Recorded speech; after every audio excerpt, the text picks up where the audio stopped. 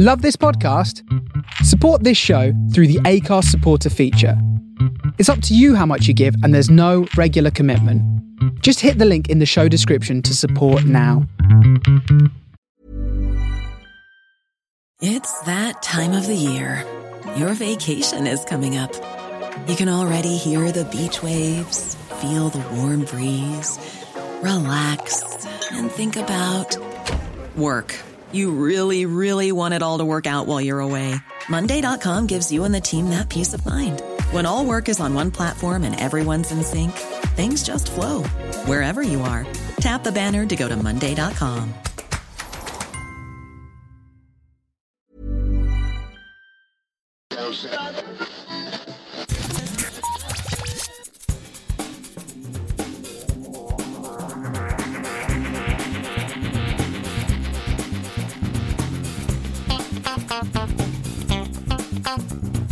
Hello and welcome to episode 310 of Geektown Radio. I am back this week with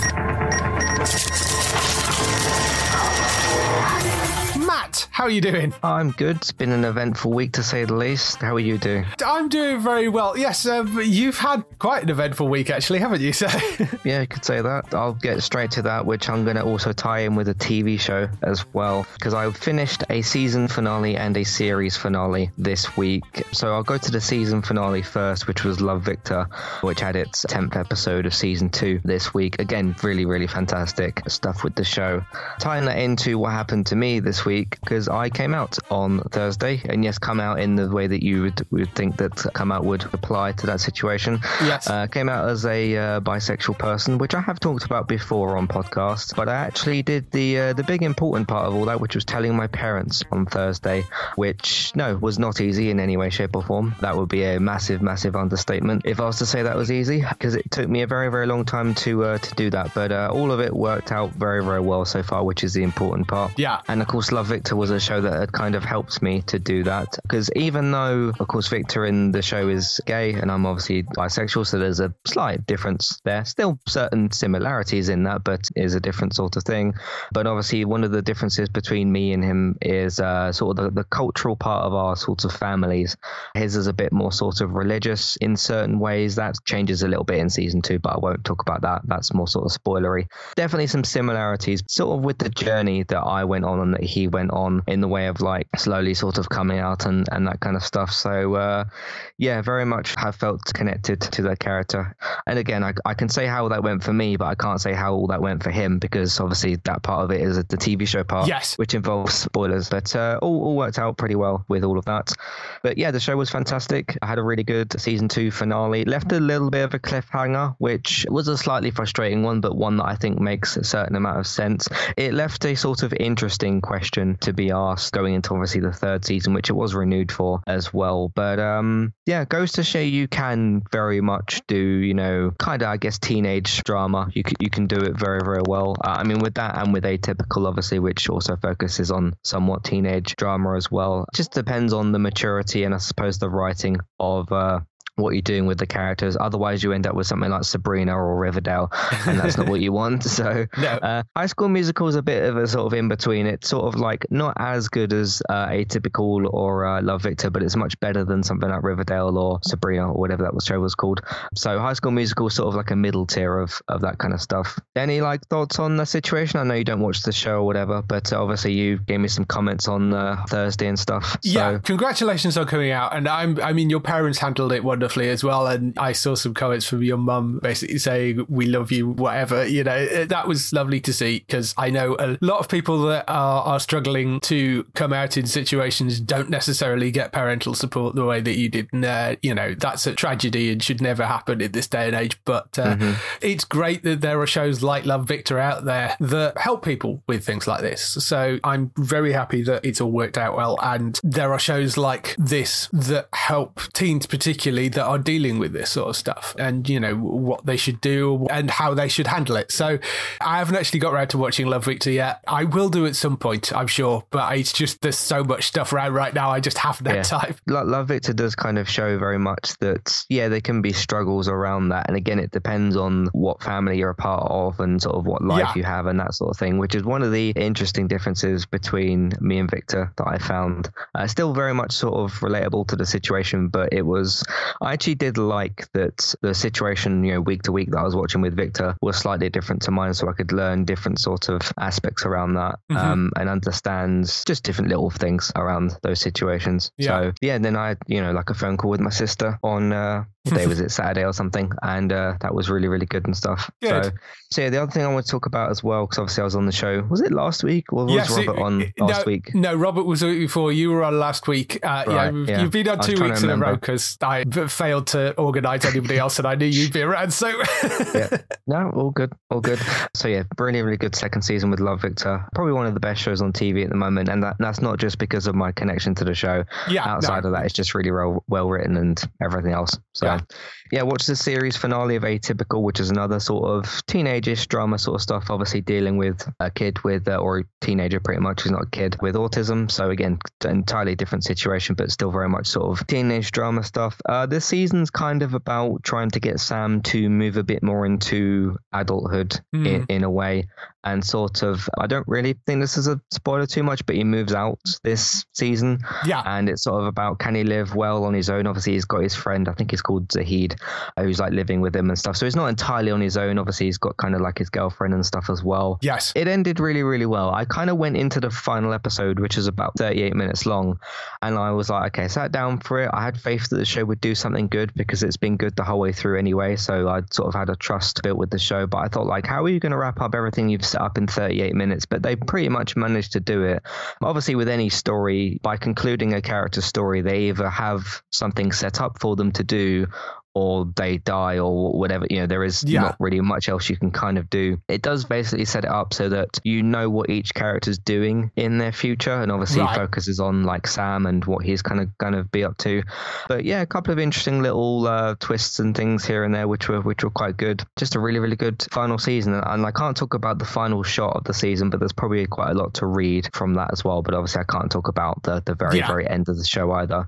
So really, really good stuff. And I really like what they did with this fourth season. So are you caught up with that at all? I'm not. No, it's one that's been on my long list of things to go back to because I really enjoyed that show and I keep on forgetting it's there and I need to go back and finish that off. There are other things I've been watching and it's one of those Netflix shows that I forget is on my queue until I happen to go into Netflix and I'm like, oh yeah, I'll go to watch something else and like, oh yeah, that's still there. So I need to go and finish it. But yes, I do really enjoy that show. I think they did a wonderful job. It's very, very funny and it's a really interesting look at autism and particularly where you're dealing with somebody who's very high functioning and how the family manages that as well is just really well put together and really interesting. Yeah, I think the family balances are really good because you've got sort of Casey who's like the supportive one, but she like messes about with Sam a bit in sort of that playthrough sibling relationship. And then you've got the mother who's very much a sort of strong sort of mother figure. And then you've got the dad who kind of tries to balance everybody out a bit and it works pretty well. Very, very good. That's most of the stuff I've been up to. So the actress that plays Black Canary in the Birds of Prey film, which some people didn't like, but I really, really liked, there was some rumblings and stuff going around that she was going to have a solo Black Canary HBO Max film. Yes. And then everyone was like, oh, it might be announced at Fandom, which I think is October. Yes. And then the actress herself was like, hey, I guess that the cat's out the bag or whatever it was she said, and she basically confirmed it. And then I think the writer behind it also said like, yeah, looking forward to working with the actress as well. So I'm really, really happy about that. I'm glad that at least some part, I mean, we've had Harley Quinn obviously continuing in the Suicide Squad, but I think the rest of those characters like Huntress and Black Canary deserve to have some sort of like follow-up, because I wasn't expecting a Birds of Prey 2 or anything like that, just because that film didn't really do that well at the box office and stuff. But I'm glad at least some part of that is continuing, and it's good that they chose Black Canary for that. What do you think? Are you happy about that? Yeah, I mean, I'm not necessarily the character I would have gone with to make a movie, but, you know, fine. I'm always happy to see more DC things. This is a movie that they're doing, but it's a movie for HBO Max, so it's not designed for a cinema release. So it'd be interesting to see how that works out internationally, because obviously there's a lot of places that don't have HBO Max, so whether that will go out as a direct-to-video, basically, release, as old people say. But so whether it go direct onto streaming, maybe in international markets, I don't know, but we'll have to wait and see. Jurnee Smollett is reprising her role, and Misha Green, who was the creator of Lovecraft Country, is writing it, and it's being produced by the same people. Sue Kroll is producing it, who is the producer of Birds of Prey as well. So it would be good if Cathy Yan could maybe get involved. She's the director of Birds of Prey. Yeah. And I've seen her comments about a few things, and I quite like her ideas and things like that. So, but she's not been mentioned at all, so I don't know if that will happen. But it's just good that some piece of that film will live on to do something else. I also do think it helped a lot that obviously on Arrow for almost all of its seasons you had at different points obviously different Black Canaries, but I think Arrow helped popularize that character. Obviously you had Laurel and you had Dinah Drake, and obviously with White Canary with Sarah Lance as well. So I think that did really help out. And for me personally as well, being somebody who watched Arrow for those seasons and then seeing like the canary cry on the big screen in that Birds of Prey film was quite cool. I'm looking forward to that. So anyway, that's what I've been up to. Just to end on that as well, they've got a Batgirl movie in development as well for HBO Max, and there's talk of a Blue Beetle one coming for HBO Max. So it sounds like they're doing a sort of series of DC films, which I mean, that sort of makes sense to me because they've done so well with the animated films. You kind of think maybe if they can recreate that sort of thing in live action, that would be quite a good way of handling it and just release them all on HBO Max instead, rather than doing full cinematic releases for some of those. Maybe that's a way forward for them. I do think, that's a decent way to popularize some of those, because people like maybe Black Canary and Batgirl and like Blue Beetle. They are somewhat smaller characters, and it would be good to maybe like, because then you don't have like, oh, how's it doing at the box office kind of thing. Then it's just a case of how many people watched it on HBO Max. Plus then, if those films do well, let's say like the Blue Beetle film does well, you can always include him later in a cinematic film. Yeah. If that works. So that's a solid way of maybe moving forward when their live action stuff, is to do feature films or series on HBO Max, and then if it works, you can use them somewhere else. If it doesn't, no problem. You're not going to look at, oh my God, that bombed at the box office. So, great. I think that's a good solid way of doing it. For me, sticking with superheroes this week, actually last night, because we're recording this on the Monday, the Spider-Man No Way Home trailer leaked online. In fact, one of the VFX artists is going to be in real trouble because the leak actually had their name emblazoned across it. You know how they watermarked them. I mean, it was really obvious where the leak came from. So I suspect that person either is having a very bad Monday or has just been fired. We don't know whether they leaked it. We don't know whether somebody stole it off them. But they won't be having a good day, whatever that happens.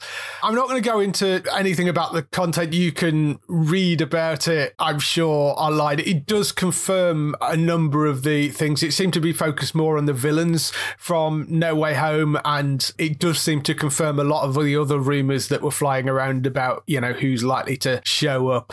The trailer itself was a mixture of some footage, but it hadn't got the VFX finished in it, and it's also very grainy. I mean, the version I saw, I don't know whether this is the original one, but the version I saw was somebody recording a cell phone with a cell phone. Right. So one thing slightly annoyed me about that leak was the fact that they were playing it on the cell phone and were holding it in portrait mode where it's clearly a landscape video, and you're you're recording this to like show other people, obviously that's why you're doing it. Why aren't you holding it in landscape mode? Come on, I mean, basics, people. That just made me laugh. But I mean, there isn't a whole lot to see in terms of, it's not a great leak. It does confirm some things, but it's still got the animatics in there for the VFX. So So there's nothing particularly spectacular to look at other than confirming certain characters. But I'm not going to go into it because I don't want to spoil the content for people. I think it's going to be better to wait until the genuine thing comes out. I know you've avoided this, haven't you? But I mean, you're definitely... I saw like on Twitter as people were talking about it. I just didn't look at it. What is, I think, the slight issue is the fact that this movie is supposed to come out at the end of the year and there hasn't been a trailer for it yet. So, I mean, that is strange. Yeah, it is weird that they're this far along, and hopefully we'll get a genuine trailer for that soon. This may have kind of given Sony a kick up the backside to actually release the proper trailer. Although, if that is the state of it right now, then there's still quite a lot of CG work to do on it. Another bit of news that came out last night, which you may have seen kicking around, William Peterson from the CSI franchise plays Grisham, fell ill on set because you might be aware that they're making CSI Vegas, which is a sort of revamped version of the original CSI with a bunch of people from the original show. They're planning it as a limited series. It was basically supposed to celebrate the 20th anniversary of CSI, and then the pandemic hit, so it got pushed back. But CSI Vegas coming to CBS in the USA. They're planning it at the moment as a limited series. It may turn into a full-blown series because they are introducing some new characters that could then carry the thing on afterwards. But it's a case that brings a bunch of the old team back in. William Peterson was on set. He apparently fell ill. His agent has said that it was from exhaustion.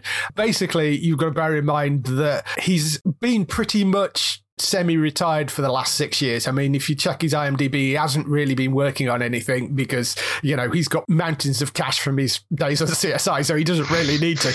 And he is 68, and they were doing like 12-hour shoot days, and some of those will be night shoots, I would think, as well. Right. So I think maybe he's just, he's a 68-year-old man, and he's not used to doing this sort of thing again.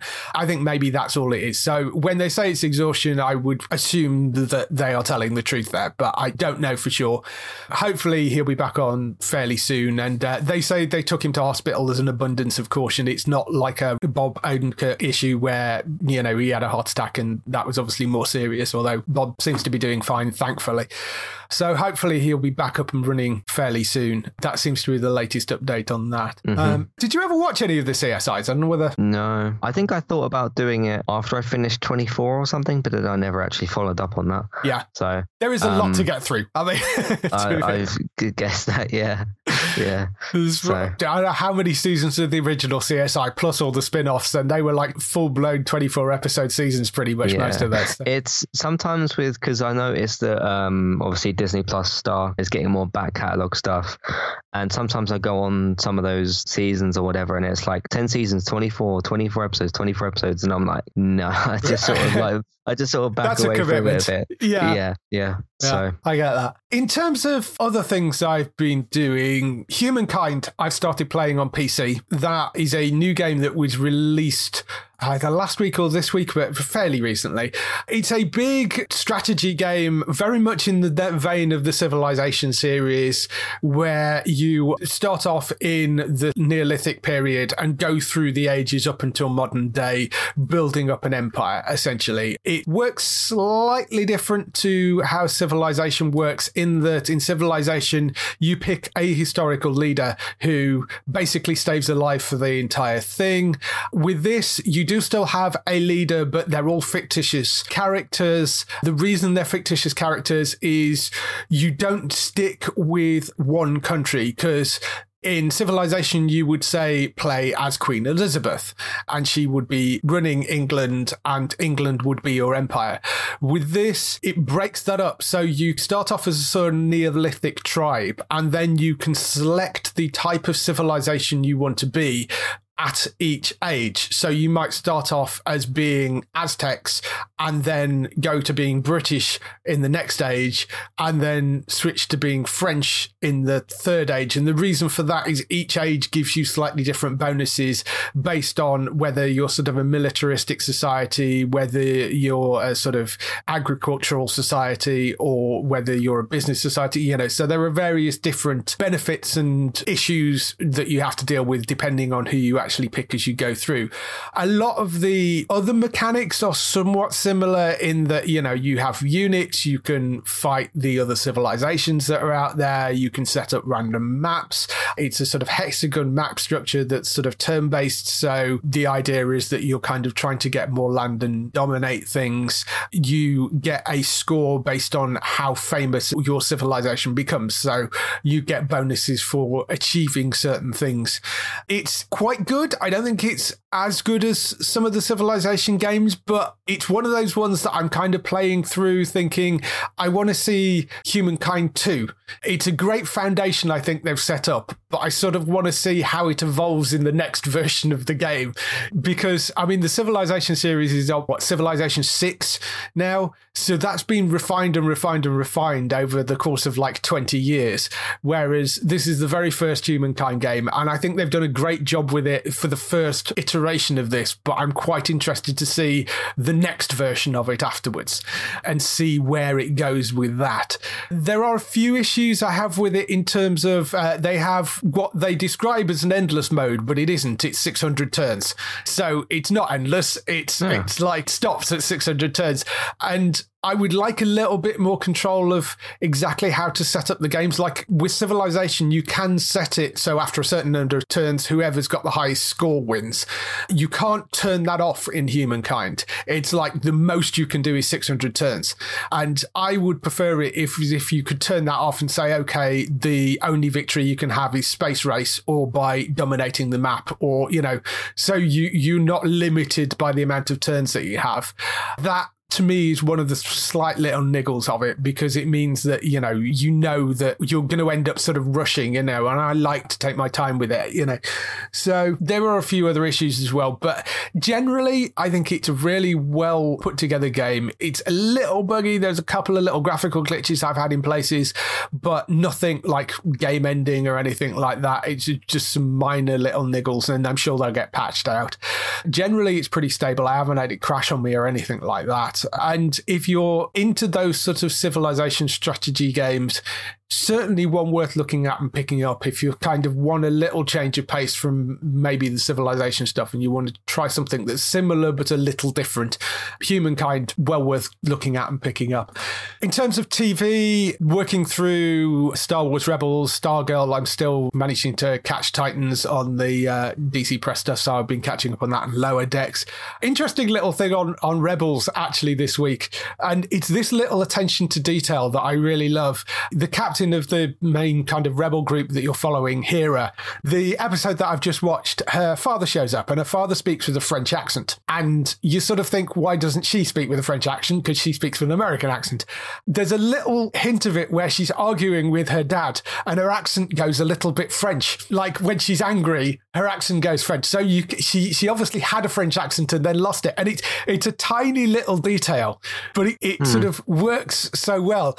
And what made me notice it was they show the father character in an episode of The Bad Batch with a young Hera in it, and Hera has a French accent in that. And I'd sort of forgotten that sort of link was there. And then watching this episode now, you do hear the French accent comes back when she gets angry with her dad, which is just such a small thing, but I thought it was just really lovely how that sort of all lined up and how they worked that together. But still really enjoying that. It's a really solid addition to the Star Wars universe, that.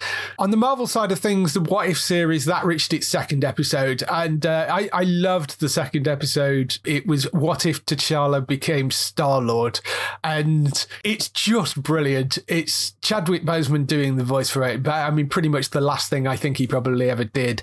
It's sort of wonderful and heartbreaking, obviously, because we lost Chadwick, but it's a really interesting way of putting together like the opening of that episode where they recreate Star-Lord stealing the Infinity Crystal, where he's sort of dancing through the things, and obviously the dancing isn't there. He walks in and steals it and then gets caught, and the guy that catches him is like, oh my god, you're Star-Lord, and is really impressed by the guy, which of course was completely the opposite reaction that it had when Peter was there. So it's just really, really well put together, and it sort of shows you just what it would be like with those two characters slightly differently. Have you been watching these? I have. I like the first episode a lot, and I mean a lot with the Captain, is it Captain Carter? Yeah, Captain Carter episode, to the point where I'd said on Twitter that I'd like a TV show and a game from it, because I think that if you played a video game as Captain Carter, that would be quite fun. So I really, really like that episode. Oddly, I saw a lot of people that didn't, but opinions are opinions. That's perfectly fine. I didn't like the second episode very much. I don't know. I felt like a very strange, very kind of almost disappointing send off for Chadwick. Not from his fault. I thought that he did a very, very good job with the voice acting and stuff. I don't know. It just felt a little bit all over the place with the way certain characters were popping up and stuff. And when I look at T'Challa as Star-Lord, it didn't really seem as sort of effective as Peggy as Captain Carter. Like when I watched Peggy as Captain Carter, I was like, yeah, that's her with the shield and everything else. I just didn't really feel like maybe it was the choice of if you'd have had T'Challa as somebody else instead of Star-Lord. I didn't feel like that was quite as good of a mix, because I remember when we first heard about some of these episodes, and as soon as I heard Captain Carter, I was like, yeah, that makes a lot of sense.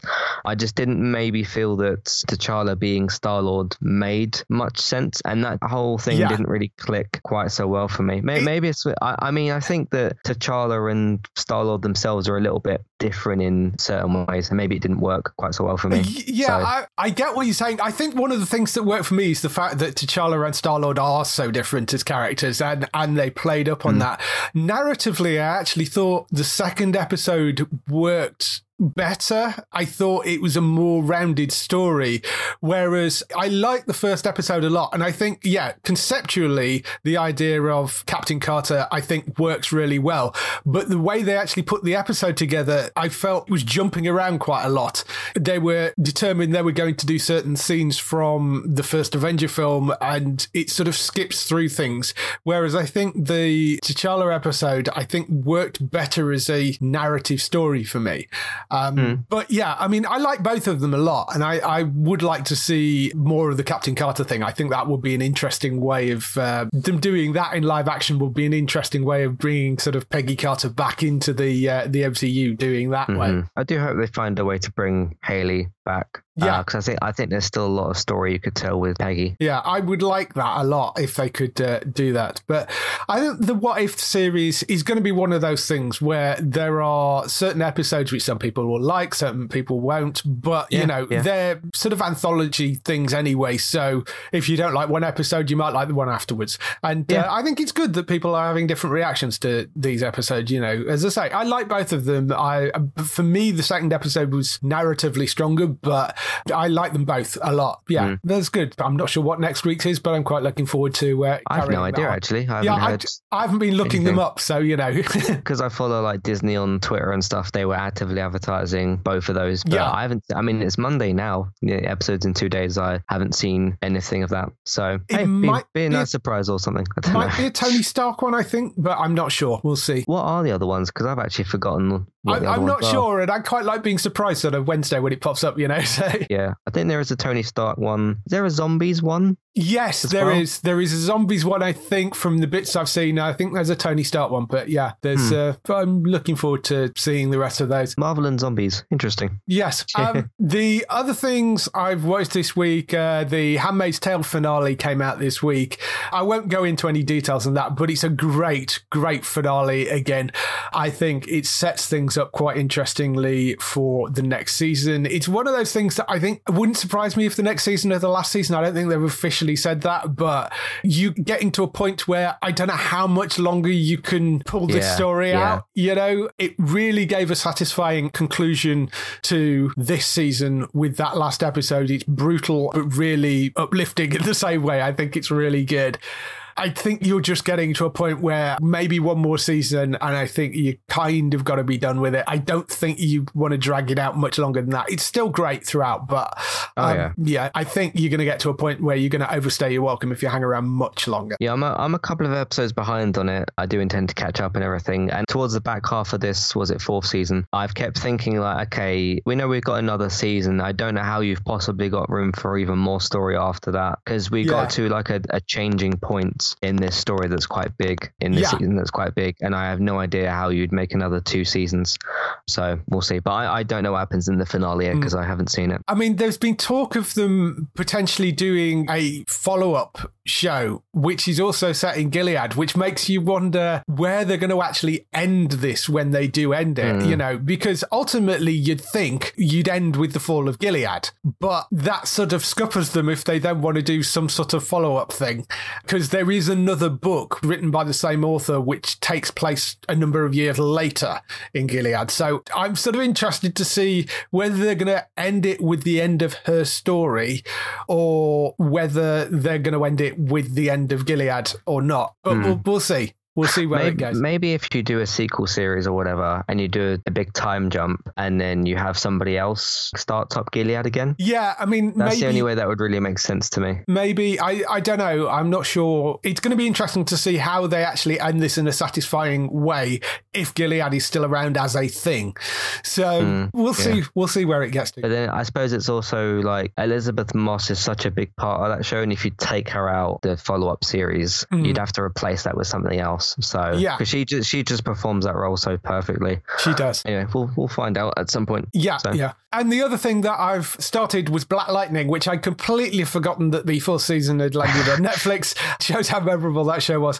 I'm kind of trudging my way through it at the moment. I'm about 4 or 5 episodes in. Yeah, it's not great, but I've watched the rest of it. I'm kind of determined to see how it ends at this point. I'm in the same place. So I'm just sort of working my way through the episodes of that. I've just got to the point of the actress switch, so I haven't seen the new actress come in for the Jennifer, the daughter. I've gone past that a little bit. The actress that plays Jennifer decided she didn't want to do it anymore, which is kind of weird that she wouldn't hang on for until the end of the season, although she might not have known that was going to be the final season when she bowed out. But she decided she wanted to go and do other things, I think, when she had some time off during the pandemic, and decided she didn't want to come back, and I think her contract was out, so they said, yeah, fine.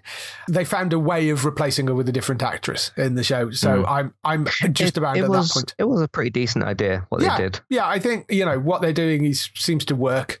The problem with all these Arrowverse shows is they kind of forget they are supposed to be superhero shows, and they deal way too much in just the family drama stuff. And, sometimes, yeah. Particularly Black Lightning, the opening few episodes, it's so much family drama, and you're like, I want to see a bit more just superheroing. I mean, comic booky stuff. Yeah, I want to hear. I want to see a bit more comic booky stuff. Family drama is fine as a background to the other stuff that's going on, but I mean, they've again engineered a situation, and they do this a lot with the Arrowverse shows, where they stop people from suiting up, and you're like, really, you know. So, yeah, as I say, I'm kind of feel like I'm trudging through it a bit, but, you know, it's there. I'm going to get to the end of it because I've watched all the other episodes, so I'm going to finish it. The annoying thing for me after season 3, and I wasn't really that interested in the Painkiller character, and then they announced that they was cancelled now because they obviously end the show, and then they wanted to do a Painkiller spin-off. The work that they've done with Painkiller towards the end of season 3 and mostly into season 4, I was like, oh, I'm interested in this character a bit more now, but now we're not going to get the TV show for that, so... And it kind of felt like the 4th season for his character was written so that I'm sure it was. He was aimed a bit more to be the focus, but that's not going to happen. So. No, which is a shame. Yeah, the Arrowverse, as we said before, very much sort of seemed to lose its way after they did that brilliant crossover event. I thought the crossover was fantastic, but it seemed to, rather than them using it as a reset to do more interesting things, they didn't seem to have a plan after that, and it all fell to bits a bit, which is a real shame. One problem I've kind of noticed with these seasons, you know, the current seasons of all the shows, Superman and Lois aside a little bit, that's kind of treated slightly separately, but you know, it's still sort of part of it. It's a bit strange. But with all the other ones, they'd sort of start off their first 5 or 6 episodes with their season of story, and then from about episodes 6 to 8, you'd start getting little hints as to something's happening for a crossover. Then you'd get a little bit of a break from their main stories, go into a crossover, shake things up a bit, and then do the second half of the seasons. But with all the seasons this time, none of them are built up to any crossover because there wasn't one this time. So they've all kind of been stuck in their own little worlds a little bit. And I think that maybe it's just because we've gotten used to the stories being told that way a little bit. But I do think that crossover helps just take a bit of a break from the long seasons, do a different story and then go back. And we haven't had that at all. And I feel like that's hurt them. I get why, because obviously all the COVID stuff, but it still, I think, hurt the seasons. Yeah. So. The other thing that didn't help, of course, is they all came back having to finish off what were their season finales from the last season. Yeah. I mean, the opening episodes of Flash this season, I hated. I really hated. It annoys me that the Flash doesn't use his powers to solve things. They solve things through love, or somebody else steps in and they talk somebody down rather than him actually doing something Flash-like to actually solve something. And the sort of conclusion to the previous season story arc, which was the opening couple of episodes of this season, was awful. I mean, the sort of mirror mistress thing, just terrible. It sort of improved after that, but that was a real low point for me. I really hated that.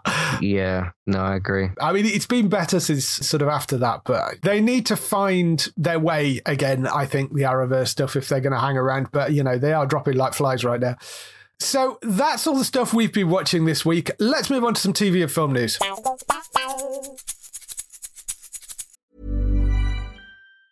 When you're ready to pop the question, the last thing you want to do is second-guess the ring. At BlueNile.com, you can design a one-of-a-kind ring with the ease and convenience of shopping online. Choose your diamond and setting. When you find the one, you'll get it delivered right to your door. Go to BlueNile.com and use promo code LISTEN to get $50 off your purchase of $500 or more. That's code LISTEN at BlueNile.com for $50 off your purchase. BlueNile.com, code LISTEN. So we kick off the TV and film news with renewals, cancellations and pickups. A couple of cancellations this week. None of them have actually aired over here yet, although one of them is the Punky Brewster sequel, which was on Peacock, so will be on Peacock when that launches here, but that's been cancelled after one season, so that's another Peacock original down the drain.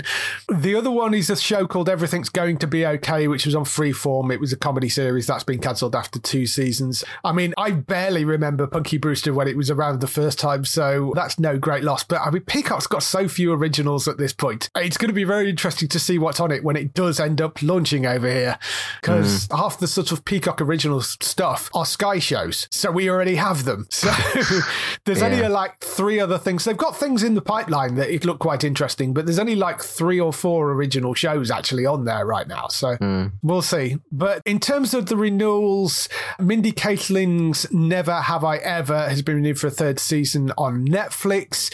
They've renewed Marvel's Spidey and His Amazing Friends for a 2nd season on Disney Junior, which was the sort of kids animated show. And Carpool Karaoke, the series, has been renewed for a 5th season, and it will move on to Apple TV+. If you're wondering, there was a Carpool Karaoke, the series? Yes, apparently there was. It was running on Apple Music, which is why you've never heard of it. And it's now going to be going onto Apple TV on its 5th season, apparently. And it is exactly what it says on the tin. It's Carpool Karaoke as a series. I think it's a series of shorts. I mean, it's a fun little segment, but yeah, I'm not entirely sure you make a series out of it. Why was it on Apple Music? Because they paid for it, basically. Okay. I don't know why it was running on Apple Music and not Apple TV Plus, or not both, but yeah, apparently. Is there any other TV shows on Apple Music? Not that I'm aware of. I mean, I imagine there are sort of music videos, I guess, are on there and stuff, possibly, but I don't know. Weird would be what I said as well. In terms of the pickups, there are a couple of possible resurrections coming. One is All Rise, which was the CBS legal drama starring Simone Missick. The Oprah Winfrey Network, OWN as it is known, is in talks to pick up a new season of that. I think it ran for 2 or 3 seasons, and it was on CBS, and then they dropped it. So apparently the Oprah Winfrey Network is looking to pick that up. That's part of the Discovery Network, so I don't think we get OWN over here at all. I don't think we do, but obviously Discovery is looking to merge with Warner right now, so who knows what will happen with that. But it's a CBS show anyway, and obviously CBS produce it, so that means the international sales will be all over the place. But that may mean that somebody now picks it up. I don't know. But that was All Rise, so that may be be coming back. The bigger one, though, is Manifest. Manifest is getting very, very close to a deal, according to reports, on Netflix for a 4th season. Netflix are very close to closing into a deal with WB TV. They obviously are having to re-sort out all the cast contracts because all the cast options expired in June.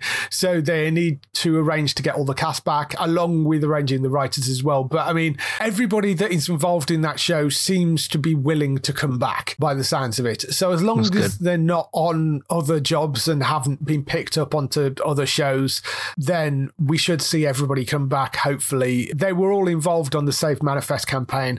They all seem to have a will to come back. So it sounds like they're managing to do that, which is great news. If it's coming as a 4th season to Netflix, chances are it's probably going to be 10 episodes because that seems to be the run that Netflix generally do. It may even be 8. I would be interested to know whether they are just picking it up for 1 season or whether he's managed to talk them into giving them 3 seasons, because that was always the plan, was it was a 6-season arc. Yeah. So I would be interested to know whether he's managed to sort of close a deal for 3 seasons or whether it's just a deal for 1 season. But we'll see how that goes. But that's sounding very, very positive. It isn't completely signed yet, but the reports are that they're very, very close to signing a deal for that. So hopefully we'll get some news on that soon. I'm glad that that's managed to be rescued. That sounds good. And, we talked a few weeks ago about Zoe's potentially being rescued by Roku. They're in talks to do a Christmas film for Roku and possibly a new series if that goes down well. That's 2 of them rescued. We just need Good Girls to land somewhere now. Yeah, the 4th season of that's coming soon to Netflix. So hopefully they can get that resolved. Although that had the cast problems, didn't it? Yes. Like one of them had I can't remember what the exact details, but one of them had like a problem with something, didn't they? Yeah. So, but yeah, hopefully they managed to find, because the Debris, I don't hear anybody like talking about. In fact, I didn't remember because that was the other one that got cancelled, wasn't it? Debris. Because when NBC were going through all those cancellations, it was the other 3 that we were hearing about: Zoe, Good Girls, and Manifest. The ones that people were like, oh, please save the show. I don't think I've even seen anybody online say that they watched Debris. So I wouldn't expect that one maybe to come back, but the other 3 seem to be in decent spots. Well, the other 2 actually. Yeah, Good Girls. I think it's unlikely with Good Girls. I mean, it sounds like Zoe's could be going to Roku and Manifest maybe going to Netflix, which, as long as they land somewhere, that's all good as far as I'm concerned. In terms of other pickups, one of the things that was released this week, Disney released all their upcoming dates for September onto Star and onto Disney+. You can go and find that on the website. But one of the shows that was snuck in there was Motherland Fort Salem Season 1 is going to be landing on Star on Disney+ from the 1st of September.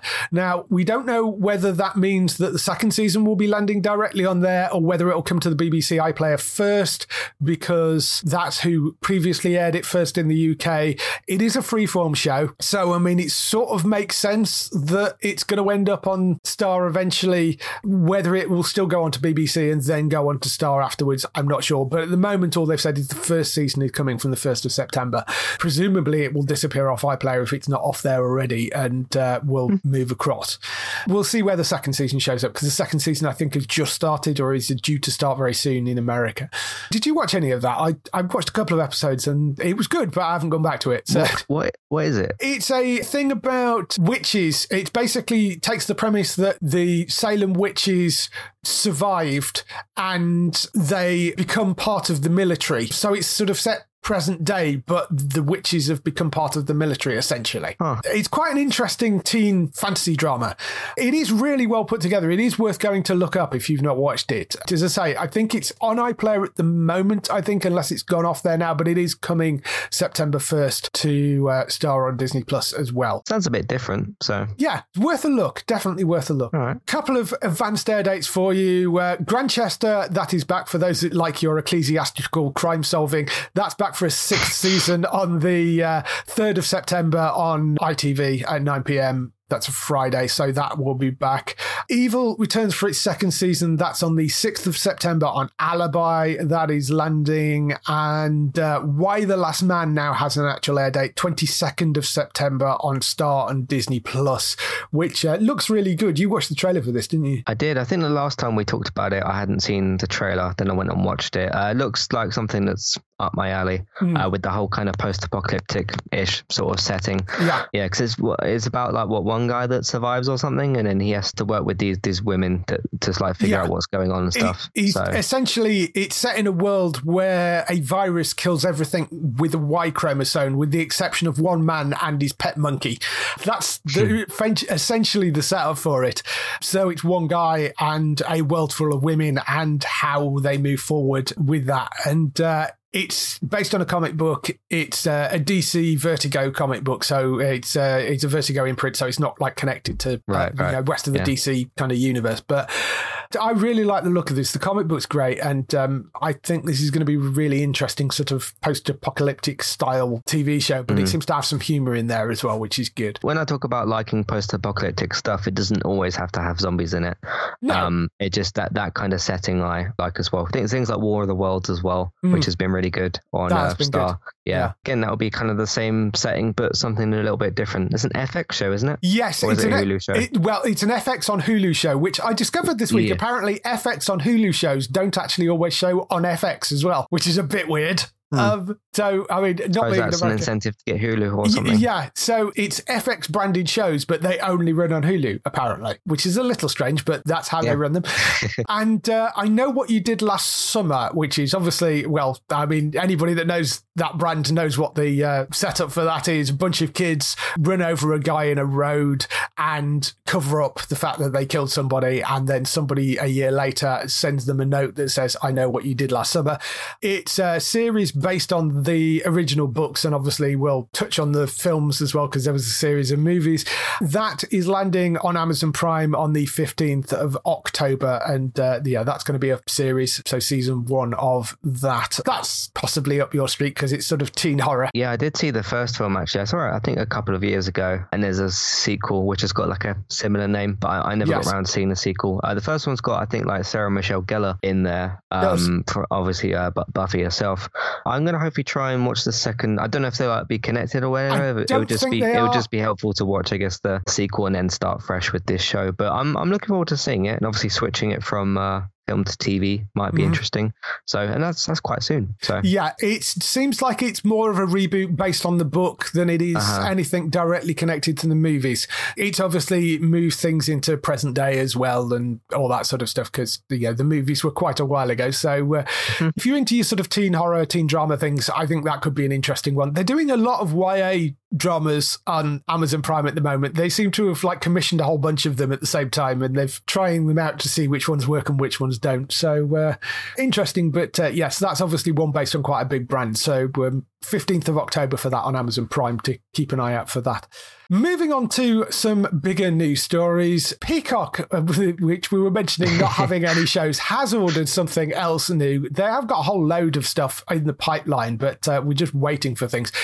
They've ordered a series based on the movie Field of Dreams. And do you know that film? I don't know whether you watched that film. I wouldn't surprise me if you haven't, because it's like a 1989 movie. The original film it's a sports fantasy drama. It's about a guy played by Kevin Costner who is inspired by a voice he can't ignore to pursue a dream that he can hardly believe. Supported by his wife, Ray begins the quest by turning his ordinary cornfield into a place where dreams come true. And it's basically he's getting this voice to tell him to build this baseball field in the middle of this cornfield. That's the sort of setup of it. It's a kind of very heartstring pulling, sweet, lovely drama, essentially. A sort of comedy drama. The original movie had a great cast. It was like James Earl Jones, Ray Latoya, Kevin Costner. Got sort of fantasy stuff in there. There's kind of ghosts and things involved. So it was sort of an interesting kind of iconic film of its time. They're making a TV series out of it. The person that's behind it is Michael Saw, who's the person that made The Good Place, of course. And whilst I'm not that sort of, oh yes, I must see a Field of Dreams TV series, the fact that it's Michael Saw making it actually makes me think that's a guy I think that could handle this really, really, really well, because it's the type of thing, that sort of sweet, wonderful, magical feeling that you got from The Good Place. And he was also co-creator of Parks and Rec as well, of course. That sort of whimsical thing he does so well. I think whilst I'm not that bothered about the property itself, anything from Michael Cera I think is worth a watch. Yeah, I agree. Yeah. I mean, I didn't know obviously what this was about, but once I read this thing that you sent me, document and I just saw Michael's name, I was like, okay, that kind of like makes me more interested. It's part of like, you know, trusting him to do a good job with anything really. Is you got quite a good chance there, obviously, with things like Parks and Recreation. I think, didn't he co-create Brooklyn Nine-Nine? The Good Place, obviously, he made. So he's got a very, very good CV or library or whatever. So it'd be interesting to, you know, trust him with that and everything. But for me and for my side, you know, I don't know much about this this property itself. But if you put Michael Shaw's name next to it, it does kind of does get me much more interested, because obviously The Good Place was fantastic. Yeah, he was co-creator on Brooklyn Nine-Nine, co-creator on Parks and Rec. He created The Good Place. He has got another show called Rutherford Falls, which is on Peacock, and that is one of the shows that did actually get renewed for a second season, and that is coming back. It's which is about two friends who relationship is tested when a crisis hits their small town. I'm quite interested in seeing that, because that's got Ed Helms in it as well, who's great, and I'd be really interested to see that when that comes out. That seems to have gone down very well. So that's one of the shows coming on Peacock. As I said, Peacock has got a whole bunch of things that are upcoming, including things like the Battlestar Galactica series, Bel Air. They've got that Joe Exotic drama coming. Is that the Tiger King thing? Yes, that's the Tiger King one. Is that which dramatization version of it or whatever? That's the dramatization of the Tiger King thing with Kate McKinnon playing Carol Baskin. I didn't know that she was doing that. Yeah, John Cameron Mitchell is playing Joe Exotic, but that looks like it's going to be quite interesting. And they've got a teen mystery drama called One of Us is Lying. There's Vampire Academy, which is from Julie Plec, who is the creator of the Vampire Diaries series, although it's a completely different vampire-related thing. Queer of Folk as well, which is a reboot of the Russell T Davies series that's coming as well. So they've got some interesting stuff coming up. It's just the stuff they have on the platform right now is, as I say, half of it is stuff that comes from Sky One anyway. And the rest of it is like there's one or two original shows. There's a few comedies. It's the Saved by the Bell reboot. There's Rutherford Falls. There's one called Girls 5 Ever, which is a musical comedy. The Punky Brewster thing, which as we just mentioned, has been cancelled. Original dramas, they've got The Lost Symbol coming up, which is one based on the Dan Brown novel. A thing called Days of Our Lives Beyond Salem, which is based on the flagship soap Days of Our Lives, but that means nothing to an international audience in most cases. And they've got Dr. Death, which has already been sold somewhere else in the UK, so that's going on to Stars Play, and Brave New World, which we've already seen. So they're kind of short on original content. They're not winning the streaming wars, are they? No, not at the moment. Which is why there was an announcement that they've teamed up in some international markets, not in the UK, but in some international markets. NBC and Viacom CBS have teamed up to create Sky Showtime, which is going to be a new streaming service which has stuff off Sky, stuff off NBC and Peacock, stuff off CBS, all clumped together in one place. But they're not launching it in the UK because obviously we're already getting those things separately. Yeah. But they are doing that in some international markets. So I think we talked a while back about things merging, and there was a lot of talk about, NBC and CBS are going to merge. That's never going to happen because one of them would have to drop either NBC or CBS. So that's never going to happen. But they are launching in some international markets this version of this sort of streaming service called Sky Showcase. It just won't launch in the UK and will never launch in the UK because of the fact that we have other things. We have other things. I think that's an interesting way of them kind of trying to club together to be able to beat out some of the competition, Yeah, it's interesting when they do decide to make these sorts of changes, because I personally myself am very interested in like the streaming wars and seeing what these companies will do to try and outdo each other, because they're all obviously watching what each other are doing, the types of shows they're making, how much they cost, what service they offer, because they'd have to look at that because they're all in competition with each other. It's the same thing if you look at like Sony and Microsoft. They would, Sony would look at probably Game Pass and see, hey, how can we do something maybe similar to that? And we, there's other other factors and stuff. I really like following this kind of thing. Hopefully that works for them, and I think for the people that are in those territories where they are launching that, I think that's going to be a great service, because I think it's once you start to club all that stuff together, all the stuff from Sky, all the stuff from NBC and Peacock, and all the stuff from CBS, Paramount, and of course Showtime as well, because CBS Viacom own Showtime, or Viacom CBS own Showtime. So all that stuff clubbed together in one place is going to be a really decent, solid package for those people. But yes, sadly not here. Do you know how much they cost individually, Peacock and Paramount Plus? Peacock's actually free. You can get Peacock free with advertising, which is how it's launching here. Okay. There is a premium version which takes the advertising off, and when you pay for it, they add things like WWE, I think, gets added into that. They add the WWE network, so if you're into wrestling, it's worth paying for it. But Peacock is actually a free streaming service in the US with advertising on it. Right. Paramount, I think, is like $8, something like that, equivalent to the sort of Netflix-y type things. And that's a problem because it hasn't got enough content on it probably to be able to justify that unless you're a fan of Star Trek. So they're differing prices. I mean, in the UK, we do fairly well in that, the Star service gives us basically Hulu. I mean, there are a few things missing, but essentially Disney Plus and Star together is basically Disney Plus, Hulu, and FX all in one place. And it's not much more, or it may even be the same sort of price as the US. So we get a lot of added benefit from that. I mean, that collectively as a streaming service is actually really quite solid. Netflix and Amazon are pretty much the same price worldwide. So some interesting deals out there. Moving on to other news stories, we talked a little bit about the Vampire Chronicles last week, but the other one of Anne Rice's novel series, The Lives of the Mayfair Witches, has also had a writer's room opened up for it at AMC, which, I mean, shouldn't come as any great surprise, because when AMC announced that they were buying Anne Rice's work, they said, we're buying the Vampire Chronicles and The Lives of the Mayfair Witches, but they have now said that the Mayfair Witches series has opened a writer's room, so it's going to be a couple of the people behind the Masters of Sex series that are going to be the people guiding this. Esther Spaulding and Michelle Ashford, who both work together on Masters of Sex, and they've done other shows like The Pacific and John Adams and on Becoming a God in Central Florida. So they've got a good set of writing credits between the pair of them. They're both on as writers and exec producers for the Mayfair Witches series. Mayfair Witches, if you don't know that, it's a series that focuses on an intuitive young neurosurgeon who discovers that she is the unlikely heir to a family of witches. As she grapples with her newfound powers, she must contend with a sinister presence that has haunted her family for generations. That is the setup for it.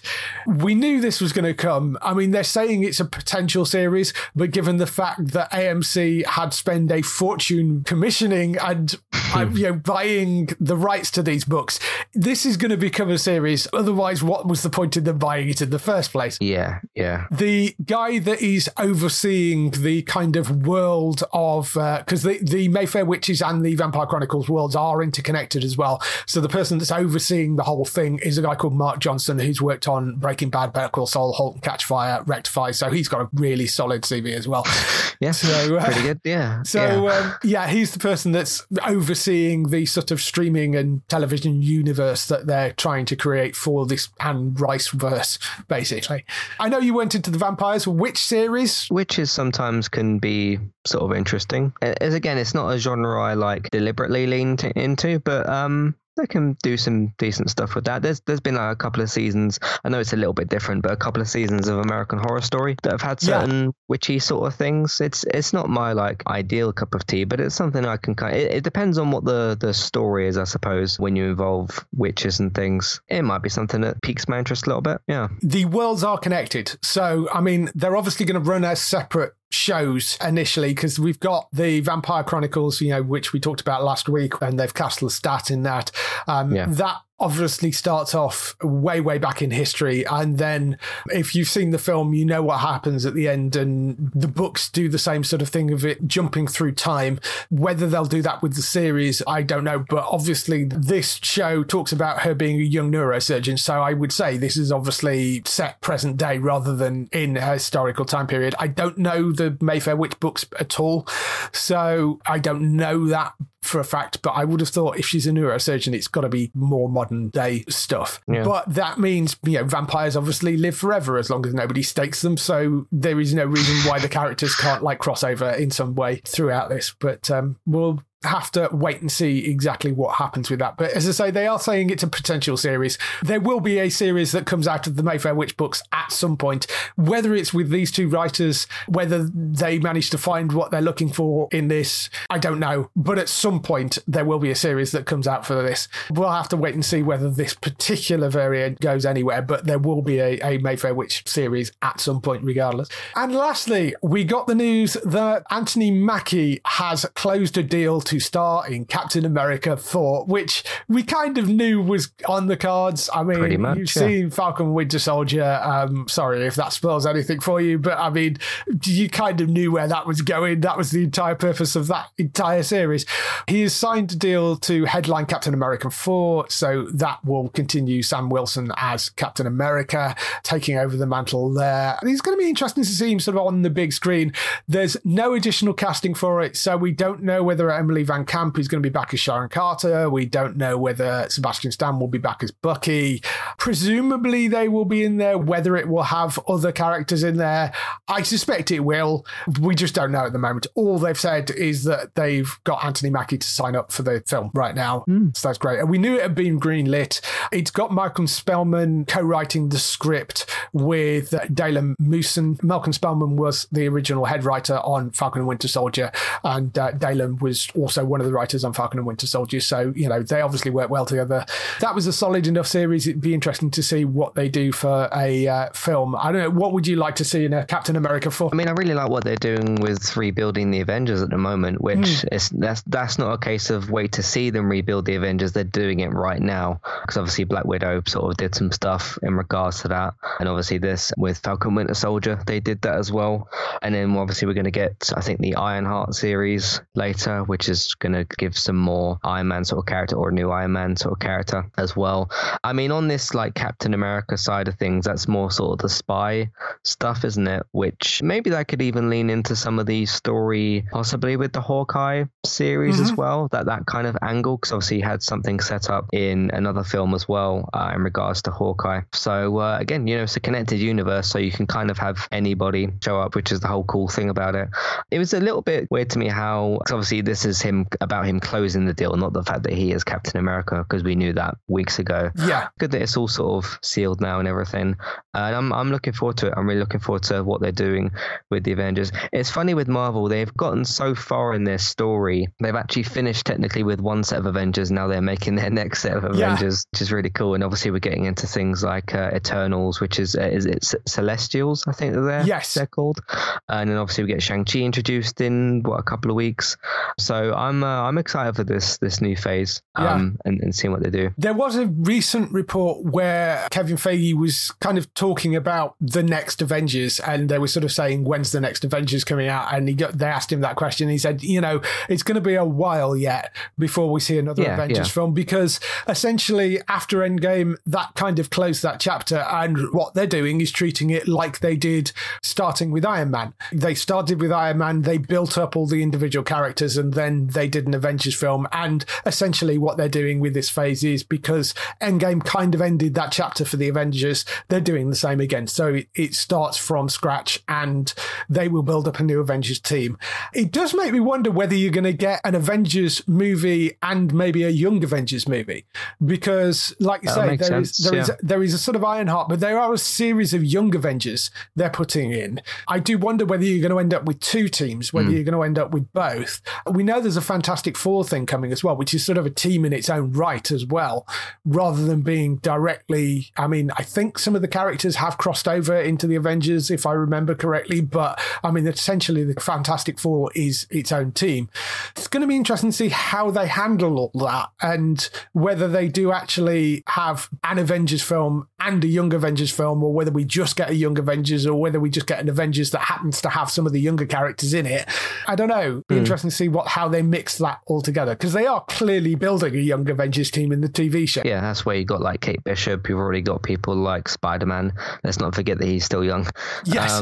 How old is She-Hulk supposed to be? She-Hulk is possibly a bit older, and I mean, that is possibly a character that you could use across either team. But I mean, the other thing with the sort of younger teams is sometimes you have a liaison, which is an older character that's, I mean, that, because that may be one way of doing it. Maybe you have a Young Avengers team, but you have Sam as the sort of older character that he's sort of in control of them and, you know, making sure that they're not doing anything too reckless or something like that. I mean, you could set it up that way rather than have a straight new Avengers team. Maybe you have a sort of Young Avengers with somebody heading it, possibly. But I'm really interested to see how they mix and match this, and maybe we get a big screen Avengers and a small screen movie Young Avengers, because and most of the Young Avengers have been related to the streaming service shows. So yeah, they've got a lot of options, which is good. Yeah. And even though we've moved past like Iron Man and stuff like that, and obviously Captain America sort of retired, we've still got lots and lots of interesting characters. Because don't forget, we got like Wanda still, we still got Doctor Strange and Captain Marvel, and obviously getting Miss Marvel introduced. There's still a lot of characters to do interesting things with. Yeah. And I'm personally really excited by that. And we've got War Machine still around if you need a sort of Iron Man type. So, you know, there are characters definitely still out there that you can still use. So I'll be interested to see what the makeup of the next kind of Avengers team ends up being, and as I say, whether we end up with two, whether you end up with a Young Avengers and an Avengers out there. I thought the fact that Anthony Mackie's signed on is great. We're supposed to get I can't remember the character's name, but Natalie Portman is supposed to be in like Thor as well. Oh yes, and there's talk of her being a sort of female Thor through that. There was talk of that possibly, but which I believe comes from the comic books as well. Yeah, we'll see. We'll see how that kind of plays out. I'm very much looking forward to the next Guardians film, which is sort of the next place that shows up, and then Thor: Love and Thunder, which looks great as well. So there's some great things coming out on the Marvel side of things. It's all looking good for me. So that's all the news we've got for this week. Let's move on to some highlights for next week on TV. Highlights for next week, we have Wentworth, which starts again for its final season. That is on the 24th of August at 10 p.m. That returns.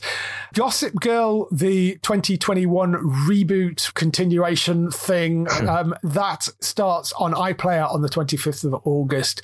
That is landing on there. All the previous seasons are now on there as well. So if you want to binge your way through, 6 or 7 seasons of that and then go on to this one, you can do. But or you can just start here. I'm sure it'll be fine. That's Gossip Girl. That's 25th of August on iPlayer. FBI returns on the 26th of August at 9 p.m. and that will be followed by FBI Most Wanted of Season 2. That is on the 26th of August at 10 p.m. So both the FBI's back on the 26th of August, one following the other.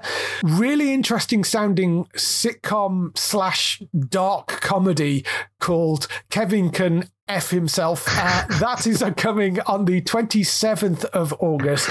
I've seen the trailer for this. It's this odd mix of taking a standard American sitcom setup of dumb husband, smart wife, and it's shot like a normal sitcom, but then kind of goes and follows the wife into actually what her life would be like if she genuinely lived with that guy. So it's sort of a normal standard multicam sitcom intercut with a darker single camera comedy. It looks really, really interesting. I'm fascinated to see it, but that's Kevin Can F Himself. That starts the 27th of August on Amazon Prime. It's also got Annie Murphy in it, so that's a big win. Yeah, worth going to watch, definitely. Who was in Schitt's Creek, which is also really worth watching. That's on Netflix. Seems to pick shows that have slightly swear words in the titles. Yes, that's Kevin Can F Himself. That's coming on the 27th of August to Amazon Prime. I think that could be one worth watching because it looks very interesting. See the Jason Momoa series that returns for season 2 on Apple TV Plus on the 27th of August. I'm very much looking forward to that. That was brilliant, the first season of that. Vera returns for season 11 on ITV. That's the 29th of August at 8 p.m. That is back. Say season, there are only like 3 or 4 episodes, but that is back. That's Vera if you want to watch that. Vigil comes to BBC One. That, I think, is the Sunday night. That's the 29th of August at 9 p.m. You may have seen some trailers around. It's got a great cast. It's got Saran Jones, Rose Leslie, Martin Compton in there. It's a mysterious disappearance of a Scottish fishing trawler and a death on board a Trident nuclear submarine brings the police into conflict with the Navy and British security services. It looks really interesting, that, and it's going to be one of those great Sunday night BBC dramas, I think. So that's called Vigil, that is, and 29th of August at 9 p.m. on BBC One, so that's one to check out. Over on Star on Disney Plus, Only Murders in the Building. That arrives on the 31st of August. This has three strangers played by Steve Martin, Martin Short and Selena Gomez, who share a session with true crime and suddenly find themselves wrapped up in one. That looks really funny. Those people are really great. Martin Short and Steve Martin are hilarious together. So that's called Only Murders in the Building. That's a Hulu series that's coming to Star on Disney Plus 31st of August. And Good Girls season 4, and at the moment the final season 31st of August on Netflix. I really hope that doesn't have a bad cliffhanger. Yeah, me too. I'm looking forward to seeing how the season 3 cliffhanger was resolved. I'll know I'll get that answer at least. Yeah. But I hope it doesn't end on something not good. We'll have to wait and see.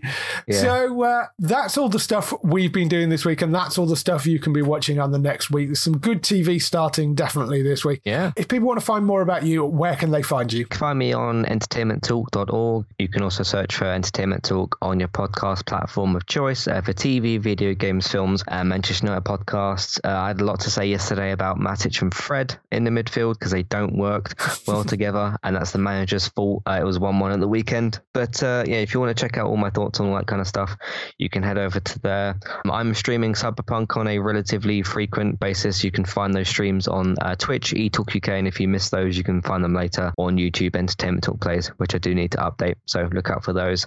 But yeah, that's pretty much my stuff. We got Walking Dead this week. Yes. Got some films coming out soon. Shang-Chi should be interesting, and some other stuff, so check that out if you'd like to. Yes, first episode of the Walking Dead UK podcast has gone out, which is our preview episode. That is over on Entertainment Talk, so go and check that out. And we'll be back with the first episode review, because the first episode of Walking Dead is, of course, out today. I haven't watched it yet, but that looks like it could be quite an interesting episode. For other people involved in the show, you can go and check out Bex on twitch.tv/Trista Bytes. That's BYTES. And congratulations to her. She made Twitch Partner. All that hard work has paid off. She has made Twitch Partner, which helps her monetize things a bit more and gives her a whole bunch more options and a bit more kind of cred and invites to things. And there's a whole bunch of stuff that comes with being a Twitch Partner, which is fantastic. And you get a nice little tick next to your name as well to say you're a Twitch Partner. I saw a little trailer she put out for that as well. Yes. That was pretty funny. Yeah, it was very funny. She's doing celebratory streams all week over on the Twitch channel. So go and check Bets out over there on twitch.tv/Trista Bytes. Well worth going to watch. There are some retro gaming streams, there's chatting streams and all sorts of other things over there. Really, really good fun. She's hilarious, and I'm so happy for her that that's happened. And at some point, when she calms down a bit, we will get her back on the show. For other people as well, go and check Daryl out over at HollywoodNorthNews.net for all those TV series you love which are shot in Canada. For us, you can go to the website at geektown.co.uk throughout the week and see all the latest air date information. If you want to get in touch with your questions and comments, email us on podcast@geektown.co.uk. Leave a message on the website post. Find us at Geektown on Twitter, on Facebook at facebook.com/Geektown, on YouTube at youtube.com/Geektown, and on Instagram at Geektown UK. That is everything. We shall see you next week. Bye-bye. Goodbye.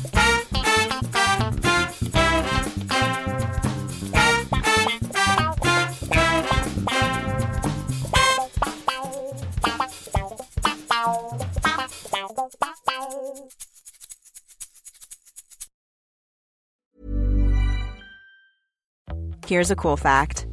A crocodile can't stick out its tongue. Another cool fact, you can get short-term health insurance for a month or just under a year in some states. United Healthcare short-term insurance plans are designed for people who are between jobs, coming off their parents' plan, or turning a side hustle into a full-time gig. Underwritten by Golden Rule Insurance Company, they offer flexible, budget-friendly coverage with access to a nationwide network of doctors and hospitals. Get more cool facts about United Healthcare short-term plans at uh1.com.